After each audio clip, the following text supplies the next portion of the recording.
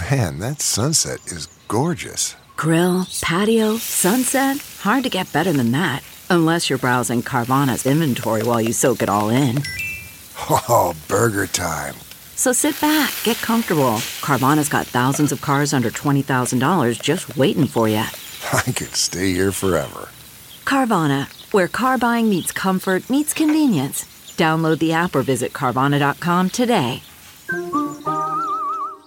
CarMax is putting peace of mind back in car shopping by putting you in the driver's seat to find a ride that's right for you. Because at CarMax, we believe you shouldn't just settle for a car. You should love your car. That's why every car we sell is CarMax certified quality, so you can be sure with upfront pricing that's the same for every customer. So don't settle. Find love at first drive and start shopping now at CarMax.com. CarMax, the way car buying should be.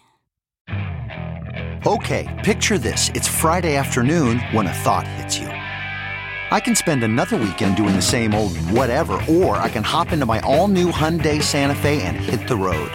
With available H-Track all-wheel drive and 3-row seating, my whole family can head deep into the wild.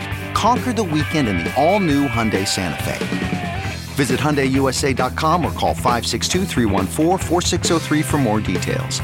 Hyundai, there's joy in every journey. The two surviving roommates of the grisly Idaho quadruple homicide finally break their silence at an emotional memorial service for the 4 victims. We hear from homicide detective Phil Waters about the latest in this investigation. It's now been nearly 1 month since the gruesome murders of 4 University of Idaho students shook the nation. For the first time, the group's 2 surviving roommates break their silence about the attack. Now, the facts of the unsolved case remain pretty scarce, but we do know students 21-year-old Kaylee Gonzalez, 21-year-old Madison Mogan, 20-year-old Zana Carnodal, and 20-year-old Ethan Chapin arrived to an off-campus home at about 1:45 a.m. on November 13th. Gonzalez and Mogan had visited a bar that night and later a food truck in downtown Moscow, Idaho, while Chapin and Carnodal went to an event at a Sigma Chi fraternity on campus. Now, hours after their arrival at home, at 11:58 a.m., a surviving roommate called 911 to report an unconscious person. Upon their arrival, investigators found all 4 students brutally stabbed to death, 2 on the second floor and 2 more on the third. But Dylan Mortensen and Bethany Funk, the 2 roommates on the first floor, were left untouched. At a service held over the weekend, an Idaho pastor read letters written by Mortensen and Funk, reading in part, quote, "Maddie, Kaylee, Zana, and Ethan were truly all one of a kind. They all lit up any room they walked into and were gifts to this world." And another quote, "My life was greatly impacted to have known these 4 beautiful people." Now, let's bring in famed homicide detective Phil Waters. Thanks for joining us. Now, what do you find of these remarks from the surviving roommates, especially after they were all ruled out as suspects? Well, good morning, Sierra. My first take on this from the beginning is that, and what I commented on was that it is as important to eliminate suspects as it is to find the right one. And in this case, again, my commentary is based on what I'm reading, and there are many, many things these detectives know that we do not know. So based on the people that have been ruled out at this point, we have to take at face value that the detectives have done their due diligence to, for whatever reasons, eliminate those people as suspects. And when we have the father has come out and made statements about he's not confident in the police investigation, some of the other family members and himself are talking about these people that have been eliminated were eliminated too quickly, in his view. And I understand that, certainly. I think the biggest problem with this entire investigation from the beginning has been the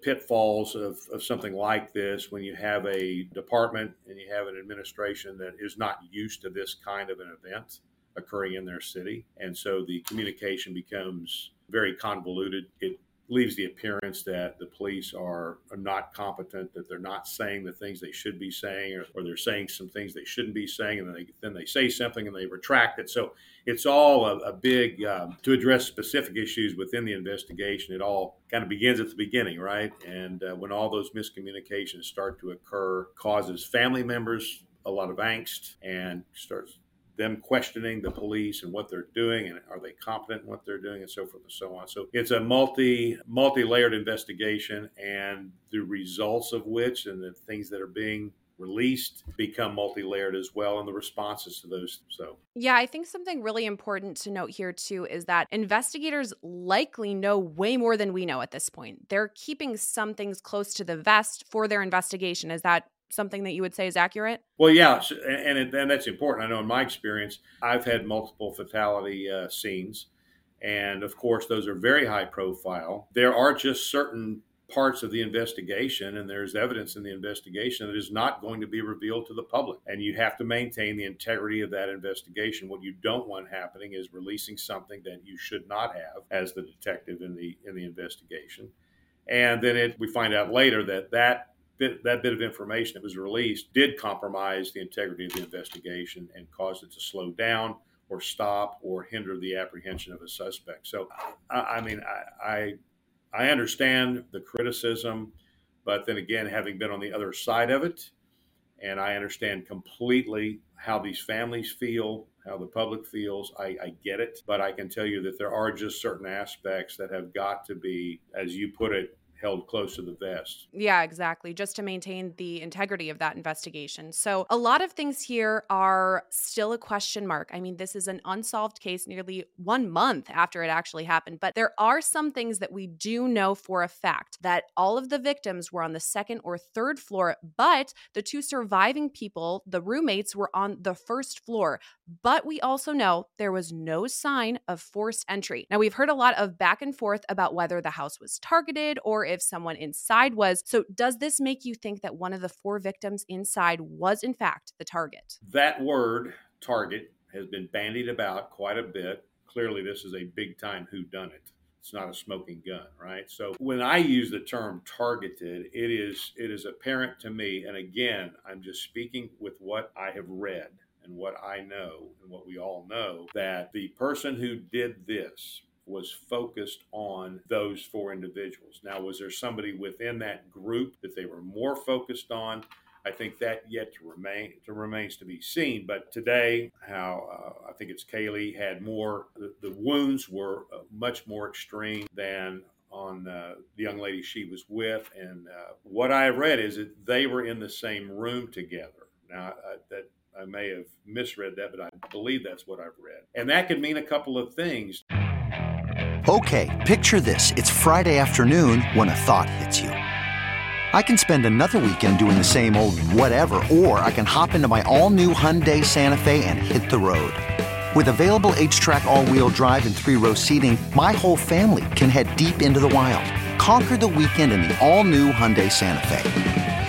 Visit HyundaiUSA.com or call 562-314-4603 for more details. Hyundai, there's joy in every journey. Okay, picture this. It's Friday afternoon when a thought hits you. I can spend another weekend doing the same old whatever, or I can hop into my all-new Hyundai Santa Fe and hit the road. With available H-Track all-wheel drive and 3-row seating, my whole family can head deep into the wild. Conquer the weekend in the all-new Hyundai Santa Fe. Visit HyundaiUSA.com or call 562-314-4603 for more details. Hyundai, there's joy in every journey. Achieving a gorgeous grin from home isn't a total mystery with Bite Clear aligners. Just don't be surprised if all of your sleuthing friends start asking, "What's your secret?" Begin by ordering your at-home impression kit today for only $14.95. Bite Clear aligners are doctor-directed and delivered to your door.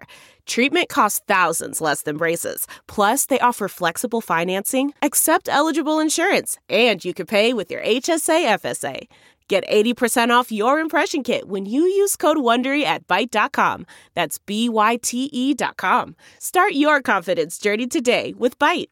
Number one, it could mean that the attack was on the other young lady first, and Kaylee woke up and began to fight. And so when that happens, that ratchets it up the attack, and the attacker had to put Kaylee down because she was, and I don't know if she's one of the ones that had defensive wounds on her or not, but there has been information put out there that there were some defensive wounds on some of the the victims. So that could mean that she woke up, and that's why the attack on her is more vicious, because she was fighting. So that, again, that ratchets up the attack, and that may explain why she's got more extreme wounds on her. Now, the other side of that is, of course, that she was the target among these people, and that's why that attack was more vicious. And the other young lady was attacked secondarily.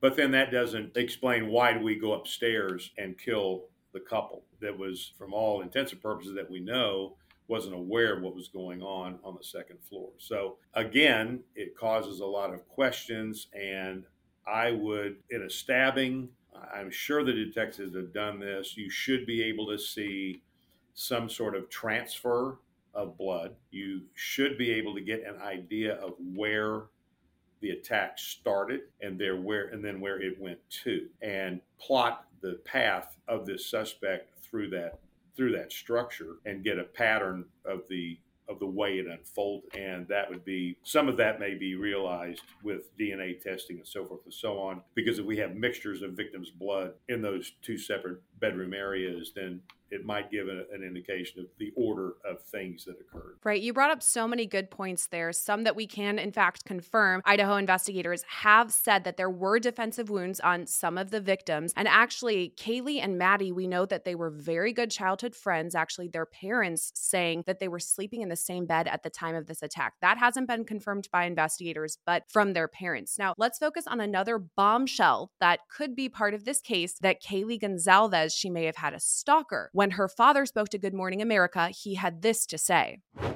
mean, did she ever talk to you about a potential stalker or somebody that made her uncomfortable? She did. Okay, and Phil, back to what you were saying now, that Kaylee Gonzalez's injuries are said to have been more severe than Maddie's. So could that really mean that she did have a stalker? Could this actually lead investigators in that direction? Well, Sierra, as I've said, yes. I mean, the short answer to that is yes. But these are things that are great unknowns, at least to the public.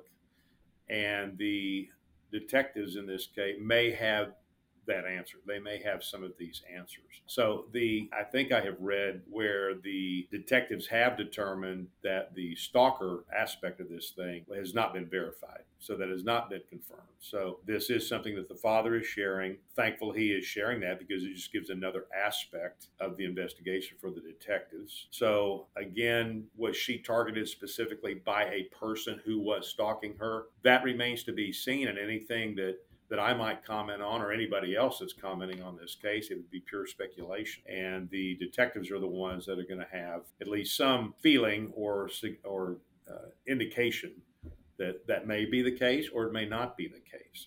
So clearly these four young people were, in the sense that they're the ones that were slain. And we keep using the word targeted. Well, obviously they were targeted. I mean, that's kind of an obvious observation. So, but the stalking aspect, again, that's just something that's further into the investigation. Hopefully will come to light. Yeah, still a lot of unanswered questions to this unsolved case. The nation their eyes are on Idaho, and we're hoping to find some more answers to those questions soon. Phil, thank you so much for joining us here today, and we hope to talk to you again soon. All right, Sierra. Thanks, everyone. And remember to subscribe to Long Crime Network's Sidebar podcast on Apple Music, Spotify, YouTube, and wherever else you listen.